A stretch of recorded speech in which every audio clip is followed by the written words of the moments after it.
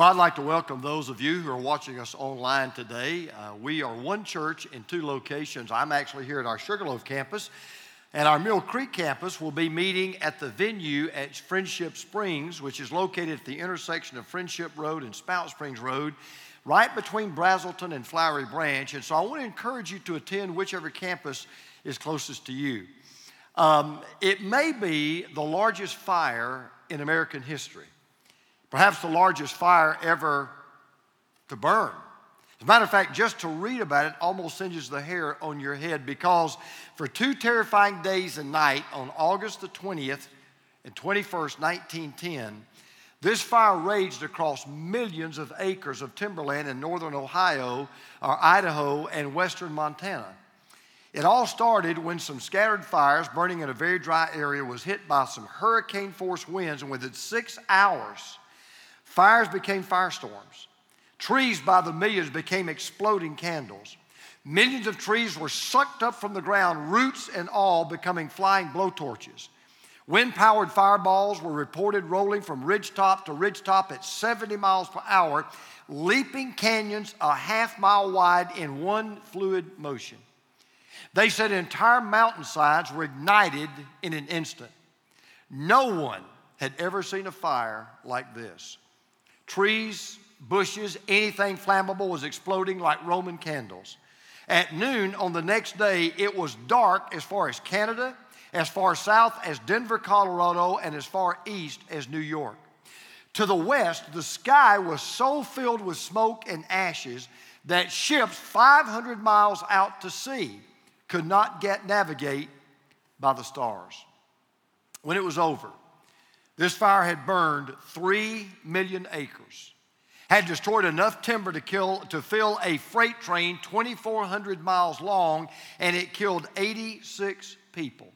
By the time they finally put out this massive forest fire, it had burned 4,700 square miles. Put that in perspective.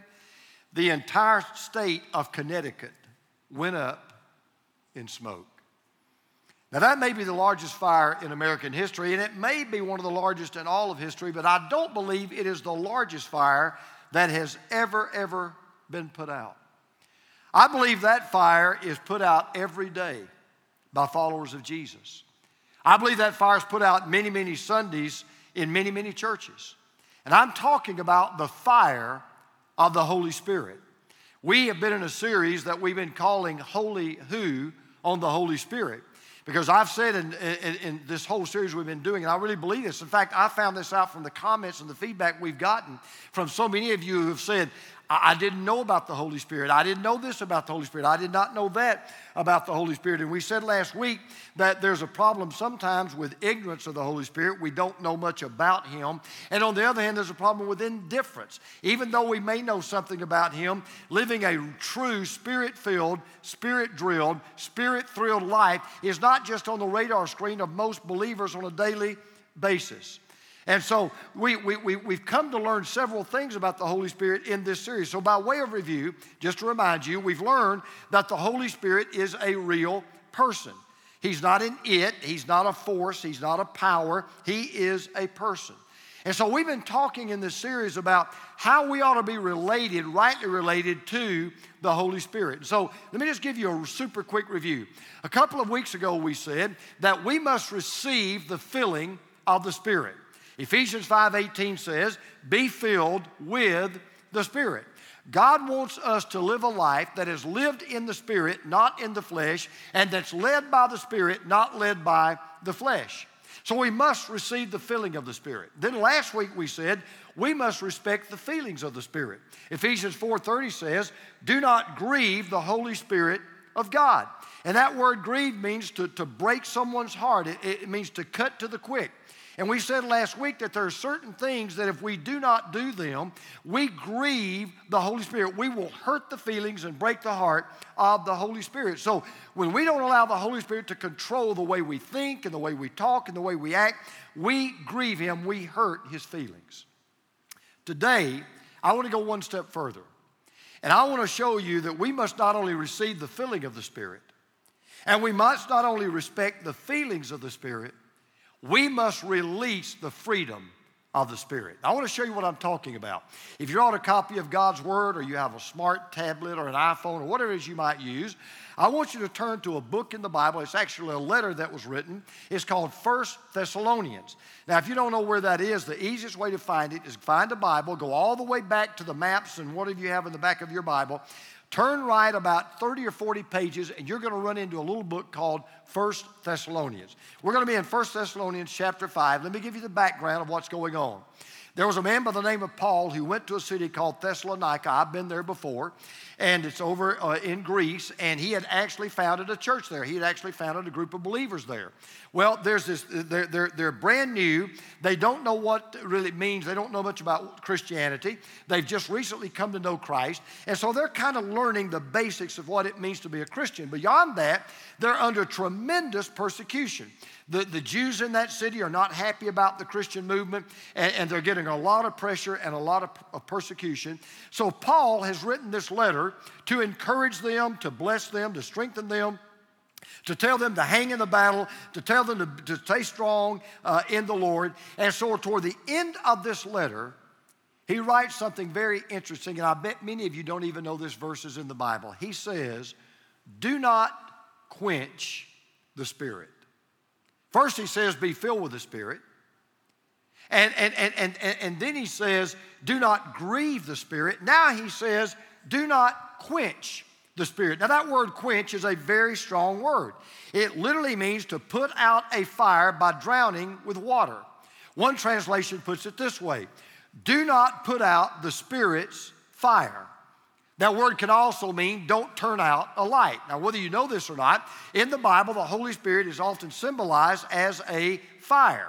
Well, a fire, as you know, does two things. It gives off heat, but it also gives off light. And so within every believer, what we've learned is there is a fire burning in your heart who is called the Holy Spirit. And as we live the Spirit-filled life, we're to be shining the light of Jesus to other people.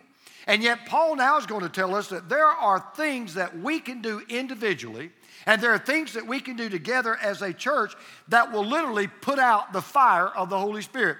It will turn off the light of the Holy Spirit. Now, you may be asking a good question. I hope some of you are. You may be saying, hey, wait a minute. So what is the difference between grieving the Holy Spirit and quenching the Holy Spirit? It's a great question. So let me put it to you this way. This is the simplest way to remember it. We grieve the Holy Spirit by what we do to Him. We quench the Holy Spirit by what we refuse to let Him do through us. So if you remember last week, I said, when you don't control your thoughts, or you don't control your tongue, or you don't control your temper, you grieve the Holy Spirit. It's what we do to Him. But we're going to learn today that we quench the Holy Spirit by what we refuse to let Him do through us. Or to put it to another way, we quench the Holy Spirit by doing what He tells us not to do. We quench the Holy Spirit by not doing what He tells us to do. So when you know the Holy Spirit is telling you, control that temper, control that tongue, control those thoughts, but you don't do it, you grieve Him. But when the Holy Spirit tells you do this or do that and you don't do it, you quench the Holy Spirit. Now, you're probably asking another question. So what do you do? What are those kind of things that we do that quench the Holy Spirit? Well, because this verse comes right in the middle of a section beginning in verse 16 that are filled with imperative verbs, we know what we have to do to make sure that we do not quench the Holy Spirit of God. So I'm not going to be negative. I want to be positive. Let me tell you those things that throw kerosene on the fire. Let me tell you those things that we ought to be doing both individually and as a church. And when we do them, it makes the fire of the Holy Spirit burn hotter. It makes the light of the Holy Spirit shine brighter. So let's look at some things that I know the Spirit wants me to do and you to do individually, and some things that the Holy Spirit wants the church to do corporately and together, that to fail to do quenches the Holy Spirit. They're right here in our text. So here's how we're going to make sure we don't put the fire out. We make the fire burn even brighter. First of all, we should celebrate God's worship. One of the things the Spirit of God loves is He loves Spirit-filled worship. Now, when a fire is burning and burning brightly, you don't have to tell anybody.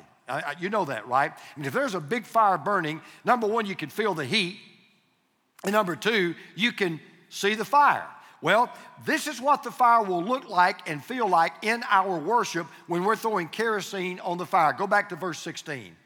He says, rejoice always, pray continually, give thanks in all circumstances, for this is God's will for you in Christ Jesus. Now, let me just stop. If you were reading your Bible and you came across that verse, you might think that Paul is talking to you individually, and he is always. I mean, the whole Bible is addressed to us individually. However, what you would not know, unless you knew the Greek language, is every one of those verbs are plural. So what he said was, rejoice you all, pray you all, give you all. He's not just talking to individual believers. He is talking to the church. And what Paul is saying to the church is, these are the things that ought to be present every time you come together to worship. These are the things that outsiders walking into a church should see and feel and experience when they walk into a true worship service. Because I believe that when believers and unbelievers walk into any church where God's people are truly celebrating God's worship, this is what they're going to feel, this is what they're going to see, and this is what they're going to experience. Let's just take these one at a time. Paul says, first of all, if you want to throw kerosene on the fire of the Holy Spirit in your worship and in our church, your worship services should be filled with joy and praise. So he says in verse 16, rejoice always. Now remember, the Holy Spirit is a fire. And if you know anything about a fire, there's only one of two things you can do to a fire. You can either throw water on it and you can quench it, or you can throw fuel on it and you can intensify it. And one of the things that fuels the fire of the Holy Spirit is when we come into a church like ours and we come into a worship service like this one, and we're not lackadaisical, we don't act bored, we don't act disinterested. We come in full bore. We're ready to worship with joy. We're ready to worship with praise. We're excited about what God is going to do. And by the way, keep in mind that all of these verbs that we looked at a moment ago, and we're going to look at again, they're not just plural in number. They are all imperatives. They are commands. So Paul says, rejoice always. Now you may be sitting there and say, well, nobody can rejoice always. No, you're misunderstanding what Paul's saying.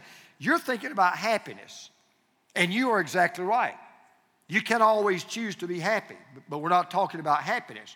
You see, happiness depends upon what happens. If what happens is good, you're happy. If what happens is not bad, you're not happy.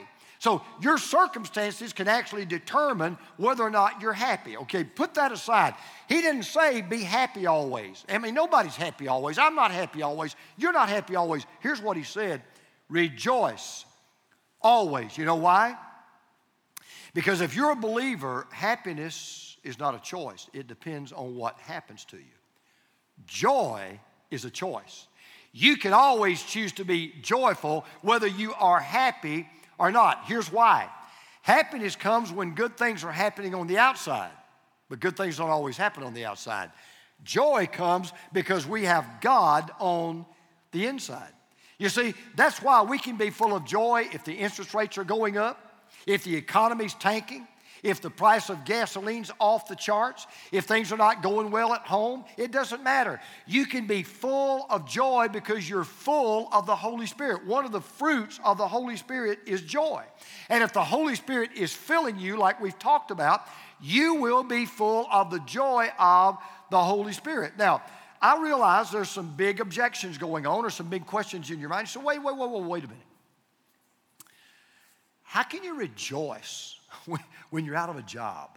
Can't even pay your bills. How can you rejoice when you're battling cancer? How can you rejoice when you're going through a dark valley in your marriage? How can you rejoice when you've got a prodigal child?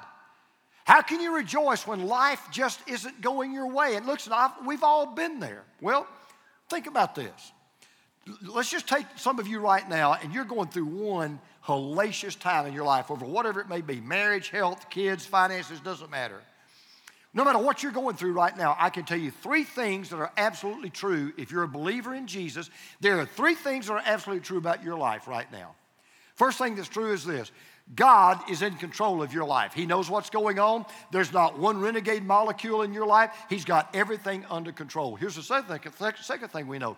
God is always with you. We know that because of the series we've been doing. When you give your life to Jesus, Jesus gives you the Holy Spirit, and the Holy Spirit goes with you everywhere you go. And here's the third thing we know. God is working everything out for your good. No, it doesn't mean everything happening to you right now is good, because some things are happening right now to you is just not good.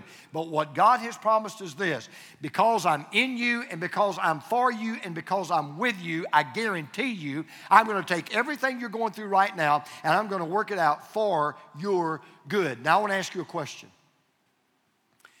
If those three things are true, how can you not be full of joy? How can there not just be a fountain of joy bubbling up in your heart? See, when people walk into a true worship service, they ought to see a church full of people full of joy. We should express it in the way we worship. Let me give you an illustration of this. Don't raise your hand, but I just want to ask you a question, because I would raise my hand if we were. Have you ever been to a boring worship service? I mean, have you ever just been to a worship service that just bored you out of your mind? Can I be honest with you? It's a trick question. Because you may have answered, well, yes, I have. Well, no, you really haven't, because that's an impossibility. You say, what do you mean? Well, boring worship is an oxymoron. There is no such thing as a boring worship service. You say, sure there is. No, there's not. If it's boring, it's not worship. I don't know what you want to call it, but if it's boring, it's not worship. Because when you come to worship, you're not coming to a funeral. You're coming to a celebration of a God who loves you, a celebration of a Savior who has risen from the dead and is alive forever, and a celebration of a Holy Spirit who lives in you, guides you, and empowers you. So when you don't participate and you don't celebrate worship by participating with joy, you are quenching the Holy Spirit. But then he goes further. He says this: pray continually. Another way that you can throw fire or throw fuel on the fire of the Holy Spirit is just be in the spirit of prayer. Every worship service ought to be soaked in prayer and saturated in prayer. I've told you this before, you've probably forgotten it. Every seat that is being occupied right now has been prayed over. As a matter of fact, every seat in this building has been prayed over.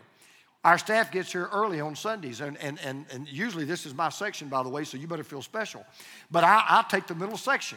And we literally lay hands. We walk through every aisle and every row, and we literally lay hands and we pray over every person that's going to sit in every seat in this building. Right now, while I'm up here preaching, you don't know this, we've got people in another location who are praying during our worship service. They're praying for the worship service. You know why we do that? Because we believe we ought to be praying continually. Now, the word for continually doesn't mean continuously occurring. It means constantly recurring. So in other words, what I'm saying is, look, if all we ever did was pray, if we really took that to a little extreme, if all we ever did was pray, we wouldn't do anything else. What Paul was saying was just always maintain the spirit of prayer. A good way to picture this is a phone line. Keep the phone line always open. Never hang up your prayer phone. In other words, we should walk in this building praying for the service. We ought to walk out of this building praying for the world. During the week, we ought to be praying for each other. You ought to be praying for me as I preach. You should be praying for the people around you who need Jesus. See, you don't have to be in the right place to pray, but I will tell you this: if we're not always ready to pray and we're not always in the spirit of prayer, we are not in the right place. This is God's house.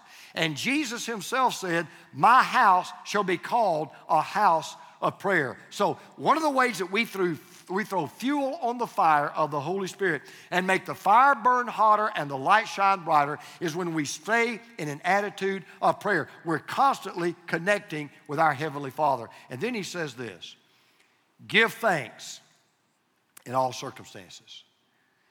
We should be thankful that we get to come together to worship. We should be thankful when we are together in worship. For God's church and God's people, listen, every Sunday is Thanksgiving Sunday. I got news for you. If you're a believer, every day is Thanksgiving Day. You may not cook a turkey every day. You may not have the dressing and the goblet gravy and all of that stuff every day, but I will tell you this. Every day as a believer is Thanksgiving Day.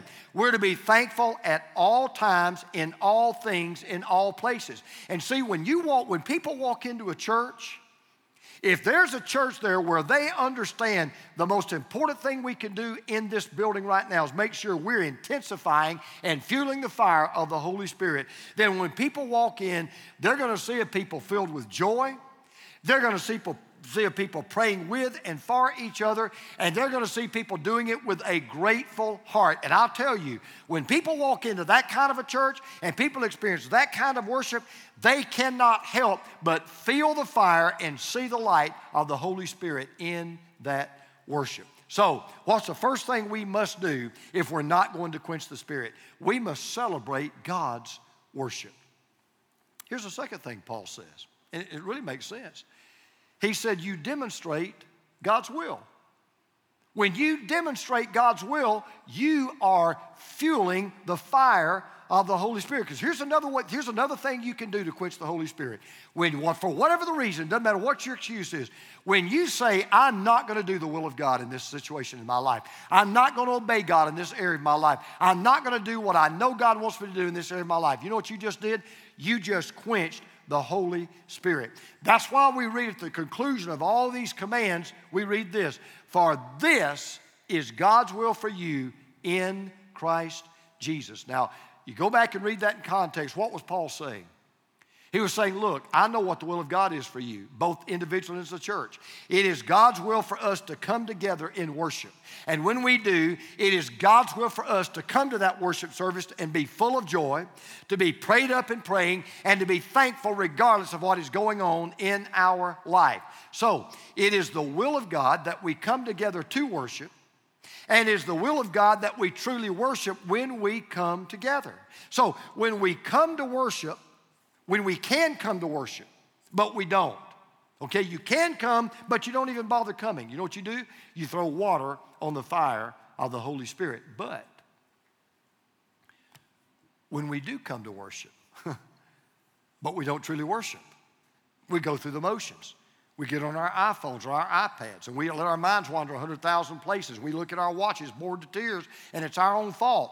When we come to worship, but we don't truly worship, we throw water on the fire of the Holy Spirit. Listen, anytime the Spirit of God speaks to your heart and my heart, anytime the Spirit of God speaks to our heart and is leading us to do something and we don't do it, we quench the Holy Spirit.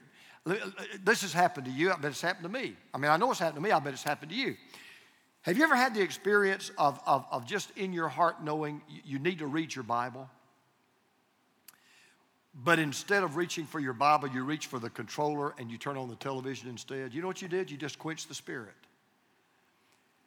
Have you ever had the experience when you knew God had given you a divine opportunity, an open door to share your faith, to share Christ, to share the gospel, to say a word of witness to someone, but instead you kept silent? You just quenched the Spirit. Or have you ever had an opportunity when you know you should stand up for your beliefs, you should stand up for what's right, but instead of standing up, you sat down, or instead of speaking up, you shut up? That quenches the Holy Spirit. You know, we showed a video last Sunday, and the staff did a great job of something that God led me to do at the Southern Baptist Convention. And what really shocks a lot of people is I wasn't planning on doing anything when I walked into that building that afternoon. I didn't even know there was a resolution to even speak to. And had I not done what I did that you saw last week, had I not done that, I would have quenched the Holy Spirit because I knew that's exactly what He was telling me to do. See, the Word of God will always reveal the will of God to you. And then the Spirit of God will always lead you to do the will of God. And whenever the Spirit of God leads you to do the will of God according to the Word of God, and you refuse to listen and you refuse to carry out what you know God is telling you to do, poof, you just threw a bucket of cold water on the fire of the Holy Spirit. You just quenched the Spirit. Now, let's just get real practical. I mean, let's just get this down to where we live every day. It is the will of God that we believe God. that we believe what God can do and that we believe that God can do anything. Now, knowing that, you know what that means? That means when we doubt God, it quenches the Holy Spirit. It is the will of God that believers be unified and be together and be one. And that we head in the same direction. We try to achieve the same goals. But when there's division and backbiting and squabbling and complaining and griping, and thank God we don't have that in our church, but so many churches do. When you have that, you quench the Holy Spirit. So to put it simply, you know what I know the will of God is for our church? Every time we walk into this building, I know it is the will of God that we all walk in here with buckets of kerosene to throw on the fire of the Holy Spirit to make it burn brighter and hotter, not to be water that puts it out. You know, somebody said this a long time ago. They said this. They said, if a church is set on fire by the Holy Spirit, people will come just to watch it burn. I believe that is so true. It is the will of God that our worship of God be on fire through joy, through prayer, and thanksgiving so that people in a cold, dark world can feel the fire and see the light of the Holy Spirit. So, if you're struggling right now trying to decide what God's will for your life is, let me just give you one piece of advice. Whatever you find that to be, go into the ministry, go into the mission field, take another job, serve somewhere in our church. Whatever you know in your heart is God's will, you better do it, or else you quench the Spirit in your life. So what do we do to throw fuel on the fire? We celebrate God's worship. What do? We demonstrate God's will. And here's the last thing Paul said. We elevate God's word. We elevate God's word. There's not better quality kerosene you throw on the fire of the Holy Spirit than when you elevate the word of God. Now, let me show you what this means. See, when we come together, and I think some of us don't realize this sometimes, I have a responsibility with what I do during this time of the worship service, but you have a responsibility as to what you're going to do during this time in our worship service. We have a dual responsibility. Now, I have a responsibility individually to all of you, but then all of you corporately have a responsibility not just to me, but to the Lord. And here's what he says in verse 20. Now, listen to this. He says, do not treat prophecies with contempt. Now, I know what you're asking. So what does that mean? Well, let me kind of explain this to you. Remember that when Paul wrote this letter to this church, they didn't have this. They didn't have a Bible like we have. They had some copies of certain books. They may have had the Torah, may have had some of the Old Testament, maybe all of the Old Testament. But they certainly didn't have the New Testament because it was in the process of being written. It was still being written even as Paul wrote this letter. In fact, that's what he was doing when he wrote this letter. He was writing a part of the Bible. How did that happen? Well, the Holy Spirit gave the gift of prophecy to certain people like Paul, like Matthew, Mark, Luke, and John, like Peter and James and so forth. And this is the way that God, speaking through them, through these spiritually inspired prophets, this is the way that he guided the development of the early church. And the way he taught the early church, this is what you ought to believe, and this is how you ought to live. Now that we have the complete Bible, we have this particular gift of prophecy in terms of new revelation and new truth of God is no longer needed. However, there is still a prophetic ministry in the church because prophecy has more than one meaning. Sometimes prophecy means you tell the future, okay? I can't do that anymore and don't need to because the Bible tells us all we need to know about the future. And then prophecy meant God divinely inspired revelation, where God would inspire, quote unquote, prophets to speak his truth and to write his word.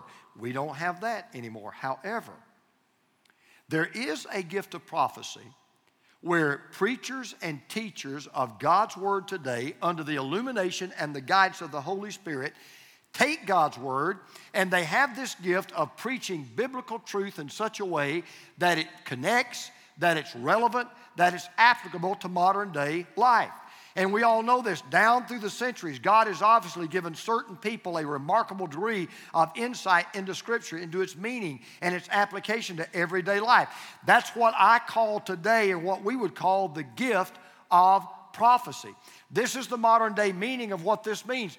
Do not treat prophecies, that is, do not treat men and women who teach the Bible, men who preach the Bible, men who preach truth, do not treat what they do with contempt. Now again, what does that mean? Well, let me tell you what it means for me. When a preacher fails to preach God's word, or when we won't touch certain subjects because they're too controversial, out of a fear that somebody might be offended, Paul says, that quenches the spirit. On the other hand, when we walk into church and we refuse to obey what we hear, when we choose to follow what the culture says rather than what God says is true, or when we only accept those parts of the Bible that we like and make us feel comfortable, but we reject the rest of it, Paul says we quench the Holy Spirit. Now, the Spirit of God is probably, in my opinion, being quenched in more churches today than we assume or we care to admit. Because I think all of us would have to agree with what I'm about to say. I think I'd get a unanimous vote on this. I don't think there's anybody in this room that would say, I just think the Bible's being preached too much. I just think we got too much Bible going on. I just think we hear too much of God's Word. I don't think anybody would say that. I also don't think that anybody in this room would say, I think we obey the Bible too much.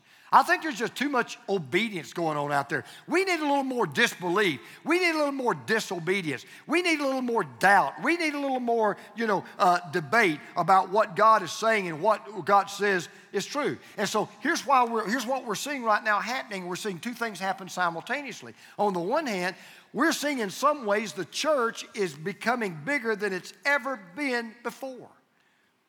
And yet at the same time, we're seeing it's becoming smaller in its influence. You know why I believe that's true? Because the way we handle God's Word and the way we respond to God's Word will determine whether or not we quench the Spirit. So you say, okay, man, listen. So how are we supposed to respond to the Word? If God's Word is being preached and being taught, how am I supposed to respond to it in such a way that I make sure that I do not quench the Spirit? All right? He goes on to tell us exactly how to do this in the next verses. He says, do not teach prophecies with contempt, but test them all. And then he says this, once you've tested them all, hold on to what is good. Now let me tell you what he means. I know what the Holy Spirit wants preachers and teachers to do. He wants us to proclaim His Word. He wants us just to preach His truth. However, I also know what the Holy Spirit wants for all of us to do. He wants all of us to listen to what is preached. Not just hear it, but really listen to it. And then we are to test everything we hear. So let me tell you something I want to ask you to do for me every time you hear me preach. Yeah, and I hope you do this for everyone, but I'm asking you to do it for me. I do not want you to accept anything that I say just because I said it. You say, well, yeah, but you got a PhD. I don't care.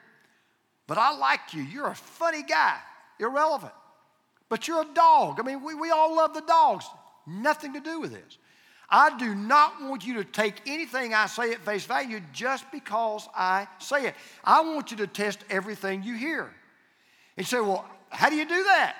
I'm going to share with you 3 ways. In fact, this will help you from now on. Every time you hear any preacher preach or any teacher teach on anything concerning the Bible, there are always 3 ways to evaluate everything you hear. And you'll know then, is this good or is it evil? Is it right or is it wrong? All right? You might want to jot these down. First of all, test everything by God's Word. That's always test number 1. Test everything by God's Word. In other words, when you hear any preacher say anything, you ought to ask yourself, hey, does this measure up to what all of the Word of God teaches? Does this measure up with what I know the general thrust of the Bible teaches about this subject? And by the way, if you hadn't figured this out, then you ought to know it. That means it's important that you study your Bible. It's important that you read your Bible. It's important that you know what is in the Bible and know what God teaches. So, number 1, test everything you hear by all of God's Word. Number 2, test everything by God's Son. And what I mean by that is this. If anything's ever said, I don't care who says it, I don't care how sweet it sounds, if it absolutely contradicts who Jesus claimed to be, or it contradicts what Jesus claimed to do, reject it. And then here's the third way you test it, by God's gospel. In other words, if you ever hear anyone say anything, even if they claim it comes from the Bible, if they say something that would ever lead you to believe that you can earn a relationship with God, that the only thing that's important is you just be good enough for God, and if it denies salvation by God's grace through our faith, you need to reject it. He says, hold on to what is good. You know what that word good means? That's a word that was related to a genuine coin versus a counterfeit coin. In other words, here's what Paul was saying. You know why you ought to test everything you hear, no matter who says it? Because just like there's genuine truth, there's counterfeit truth. Not all preaching and all teaching is the real thing. There's counterfeit preaching going on today. And we've got to be wise enough to discern what is good and what is not, because this is why this is so important. One of these days, I'm going to stand before God, and I'm going to be judged by every word I preach to you. I'm going to be judged by everything I said on this platform. I'm going to be judged by that. However, one of these days, you will stand before God. And you're going to be judged by how you responded to it, or whether you responded to it. And how you respond to it, or whether you respond to it, will determine whether or not you're throwing kerosene on the fire of the Spirit or water. So let me just kind of wrap this up. You know what a dead church is? Have you ever been in a dead church? I have. And you know what a dead church is? A dead church is simply a church where the Holy Spirit has been quenched. Here's a good definition. A dead church is a church where the fire has gone out.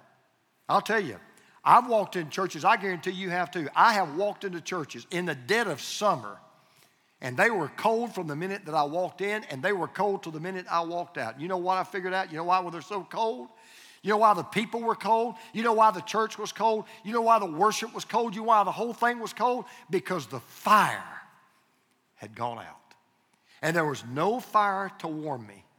There was no light to guide me. As I look back on some of the cold, dead churches I've been in, it was because of these three factors every time. There was no celebration of God's worship, there was no demonstration of God's will, and there was no elevation of God's word. So let me close with this. It's such a great story. There was a lighthouse keeper, and he worked on this dangerous stretch of coastline where it was very perilous for ships to sail. And once a month, he received a new supply of oil to make sure that the light was always burning. Well, one night, a friend of his from the village came and begged for some oil to keep his family warm, so he gave him some oil. The same night, a father came by to ask for some oil to put in his lamps because he had run out of oil and he had to see because he couldn't even work and do the job that he did without oil, and so he gave him some oil. And then another person came by and said, I need some oil to lubricate some of my machinery. Well, the reason he gave this oil out was because all these people were personal friends of his, and he wanted to please everybody, so he granted their request. Well, what happened was that toward the end of the month, he ran out of oil. When he ran out of oil, the light in the lighthouse went out, and that very night, several ships shipwrecked and several lives were lost. When the authorities investigated, and they brought this man before their tribunal, he was sorrowful, he was repentant, he gave all these excuses. When he got finished, they simply looked at him and they said this: you were given oil for one purpose and one purpose only, to keep that light burning. Now, I want to tell you something, church family. God is so good. He has given us the Holy Spirit. He's given the Holy Spirit in every one of us.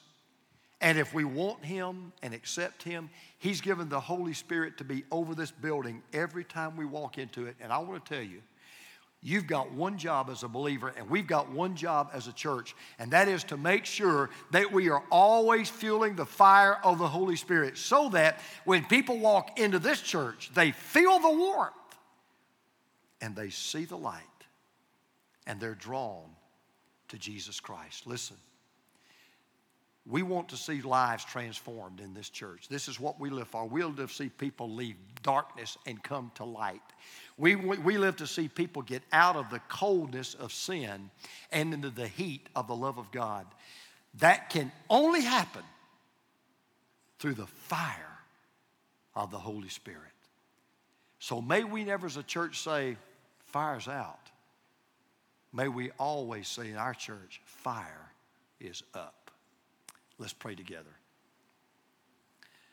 With heads bowed and with eyes closed. If you're not a believer today, I know exactly what the Holy Spirit wants to do in you, through you, with you, and for you. The Holy Spirit